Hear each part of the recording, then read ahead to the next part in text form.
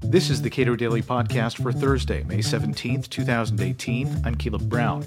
Europe has much to teach the United States about restricting speech. Most of those lessons come in how not to protect it. At a Cato Institute forum, Danish lawyer Jacob Mchangama detailed some of the ways in which European countries' good intentions have worked against free expression. I should say, I don't want to sound like an alarmist. Western Europe is still a more open and pluralist place than almost anywhere else in the world when it comes to free speech. So I'm not arguing that Western Europe has turned authoritarian. But what I am concerned about is the mid to long-term development of the legal and political culture of free speech in Europe. And I think my concern can perhaps best be expressed by traveling back in time to the very first democracy in the history of mankind, the Athenian democracy. So in 411 and 404 BC, the Athenian democracy was twice overthrown by oligarchic coups. And the very first victims were actually the values of free and equal speech that the Athenians prized so highly, at least if you were not a slave, if you were a man, and so on. But still, what happened was that democratic institutions were gutted, and Democrats were killed or exiled. I think these two coups actually serve as history's first confirmation of what Benjamin Franklin would reaffirm almost 2,000 years later: whoever would overthrow the liberty of a nation must begin by subduing the freeness of speech. But the coups also made the Athenians so jealous of their democracy that they condemned their most famous philosopher, Socrates, to death. He was guilty of association with several of the oligarchic conspirators, and he rejected the basic religious values of the Athenian democracy, at least in the minds of his accusers. We should always be cautious about drawing parallels between the worlds of the ancients and modernity, but I don't think the analogy is completely off. Because today, European liberal democracies feel threatened by forces that want to do away with basic democratic values. But might the measures adopted by European democracies end up sacrificing the most fundamental value on which the very democratic order rests? That's what I'll try to answer. But it was not long ago that the idea of free speech and democracy in retreat were sort of outlandish notions. From 1980 until 2003, the number of countries with a free press grew from 51 to 78. Or put differently, in 1980, 34% of the world's then 161 countries had a free press. In 2003, 41% of the world's now 193 countries had newspapers without censorship. And this, of course, went hand in hand with an unprecedented spread of democracy and human rights at a global level. But then in 2004 marked the beginning of a constant decline. You can see global press freedom stats from Freedom House. Lasting until this day, from the high water mark of 41% in 2003, we're down to 31% of the world's countries with a free press in 2017. In fact, only 13% of the world's 7.4 billion people enjoy free speech, while 45% live in countries where censorship is the norm. And unfortunately, it's not only China or Venezuela or Saudi Arabia that drive this development. Europe, too, has become less tolerant of controversial speech. Of course, you have outliers like Russia and Turkey that are essentially authoritarian states. They have plummeted in the rankings. But the rot has now also spread to Hungary and Poland, and yes, even though less dramatically so, to the very heartland of democratic Europe, including Germany, the UK, and France. So what are the drivers of this development? I think first it's important to note that attitudes towards free speech differ across the Atlantic. So according to this 2015 Pew Research poll, more than 90% of Americans and Europeans think it's very important to be able to criticize the government. So far, so good. However, the devil is in the but. When you get more specific on where people say, I support free speech, but Europeans and Americans part ways. So as you can see, 67% of Americans think it's important to protect statements that are offensive to minority groups, and 77% support the right to offend religious feelings. In Europe, the median is 47% and 46% respectively. And Germans in particular stand out. Only 27% of Germans support the right to offend minority groups, and a mere 38% the right to offend religious feelings. And as we shall see, these differences in attitudes also translate into laws. So European free speech protections are less robust than the First Amendment, and therefore provide governments with more leeway when they trim the free speech around the edges. So where have European governments snipped free speech? I'll suggest three areas where I think have been the main drivers, although this is by no means an exhaustive picture. One is national security, the two is what we could call multiculturalism, and the third one is populism. So let's start with national security.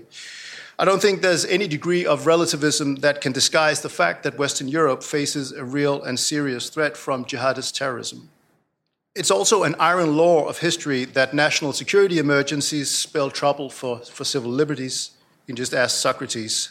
But several European countries have taken measures that go significantly further than targeting terrorists. Sympathizing with terror has actually become a crime in many countries. In Britain, a woman was sentenced to 1 year in prison for downloading Al-Qaeda's Inspire magazine on her phone, even though she wasn't involved in terrorism herself. And recently, the British Home Secretary, Amber Rudd, argued that people who repeatedly streamed jihadi websites and far-right propaganda should face up to 15 years in prison in order to sort of limit extremism. In my home country, Denmark, a man was prosecuted for adding a smiley to a Facebook post sharing the news of a terrorist attack. Dozens of people in France have been convicted for, quote-unquote, glorifying terror. But it's not only those who fail to distance themselves from jihadist terrorism that are swept up by national security laws. In Spain, a rapper was recently sentenced to 3.5 years in prison for lyrics supporting Basque terrorist groups and insulting the king. So if you applied that standard here in the US, most of the CDs that I listened to as a teen would be contraband, and sort of the acts like NWA, Public Enemy, and Ice-T would be behind bars for very long periods of time. That would have robbed me from many good experiences as a teenager. When it comes to the second, what I call multiculturalism, then democratic Europe's approach to anti-discrimination and tolerance is very much built on the idea of never again. And this, of course, makes a lot of sense, because Europe has experienced the catastrophic and genocidal results of totalitarianism. And with the influx of immigrants and refugees post-World War II, the idea that social peace in diverse society requires limits on free speech has long been dominant. But what this approach does is that it basically inverts the very value of tolerance from being an obligation on each of us to suffer even the ideas that we hate, to establish officially sanctioned taboos.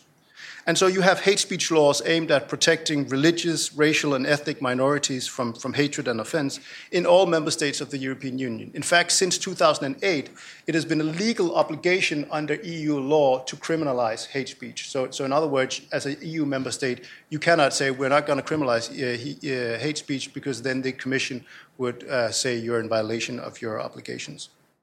And hate speech laws are often rigorously enforced.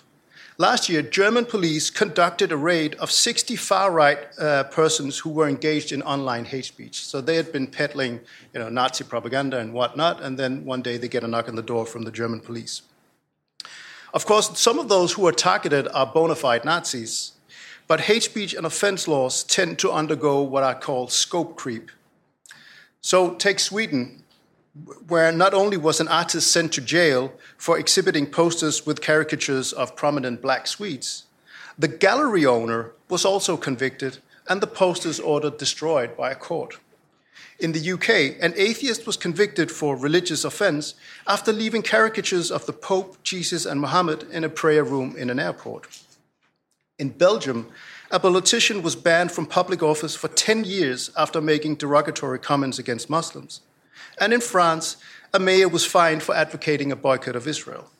But I would say that there's little reason to think that restricting freedom of expression fosters tolerance and social cohesion across a Europe that is increasingly divided along ethnic and religious lines, and where anti-Semitism and other forms of intolerance is on the rise. I mean, identity politics is bad enough on Twitter, but when police and courts become involved, the stakes are infinitely much higher. I think actually such laws fuel the feeling of separateness of modern Europe by legally protecting group identities against offense, rather than fostering an identity rooted in common citizenship. Of course, minorities may be offended by disparaging comments, but limiting free speech to protect them from racism and offense is in fact a very dangerous game.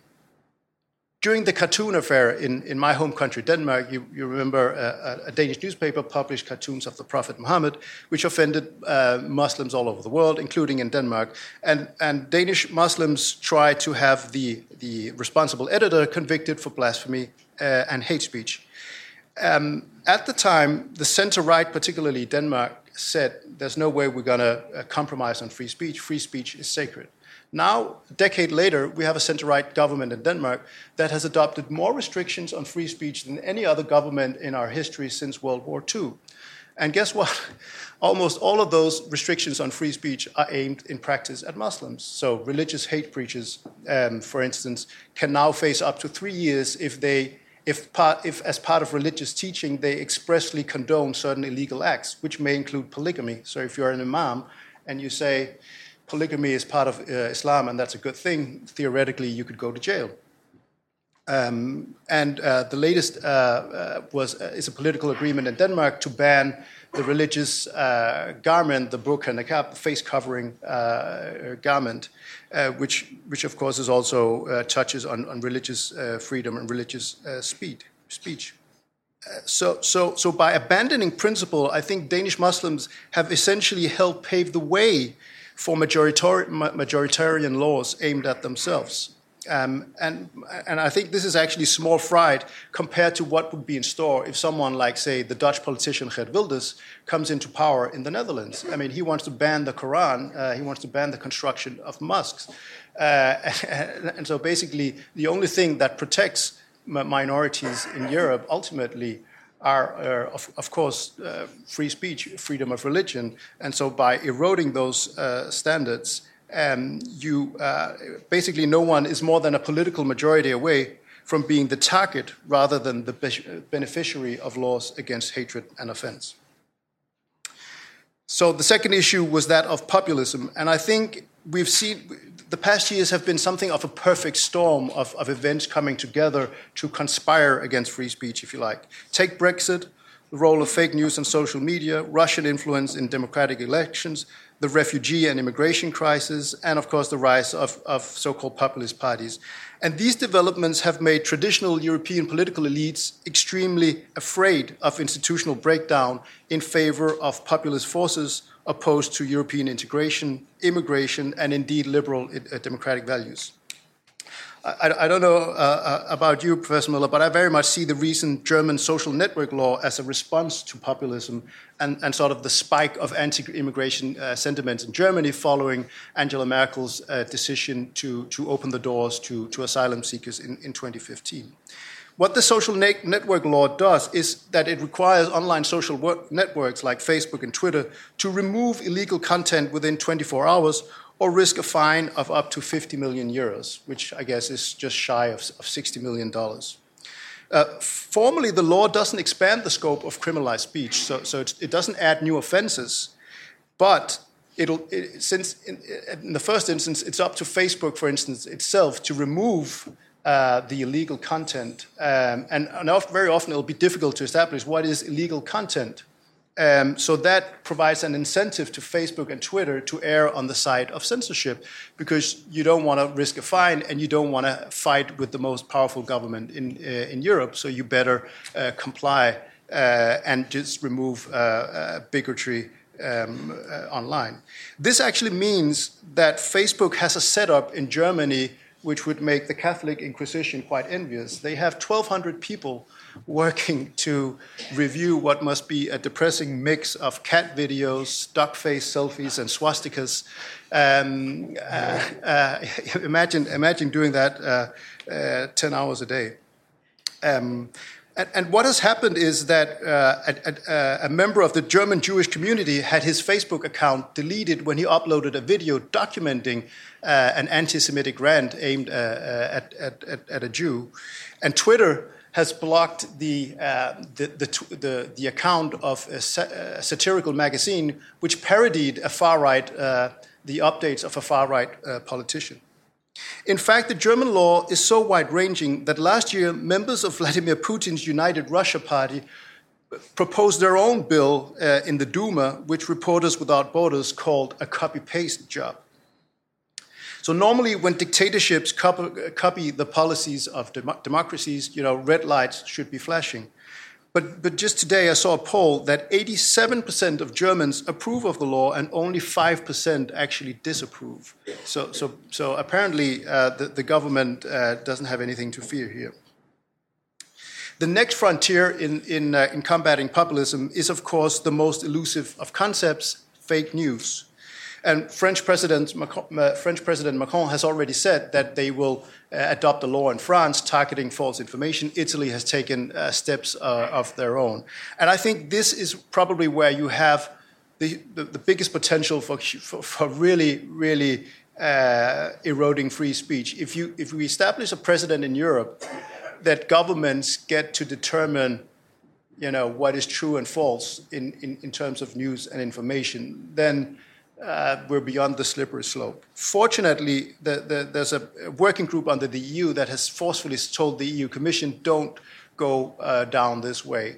But, a new election coming up, or new Facebook scandals, new moral panics, and I wouldn't bet against it. Jacob Mchangama is director of the Danish think tank Justitia. Subscribe to and rate the Cato Daily Podcast at iTunes and Google Play, and follow us on Twitter at Cato Podcast.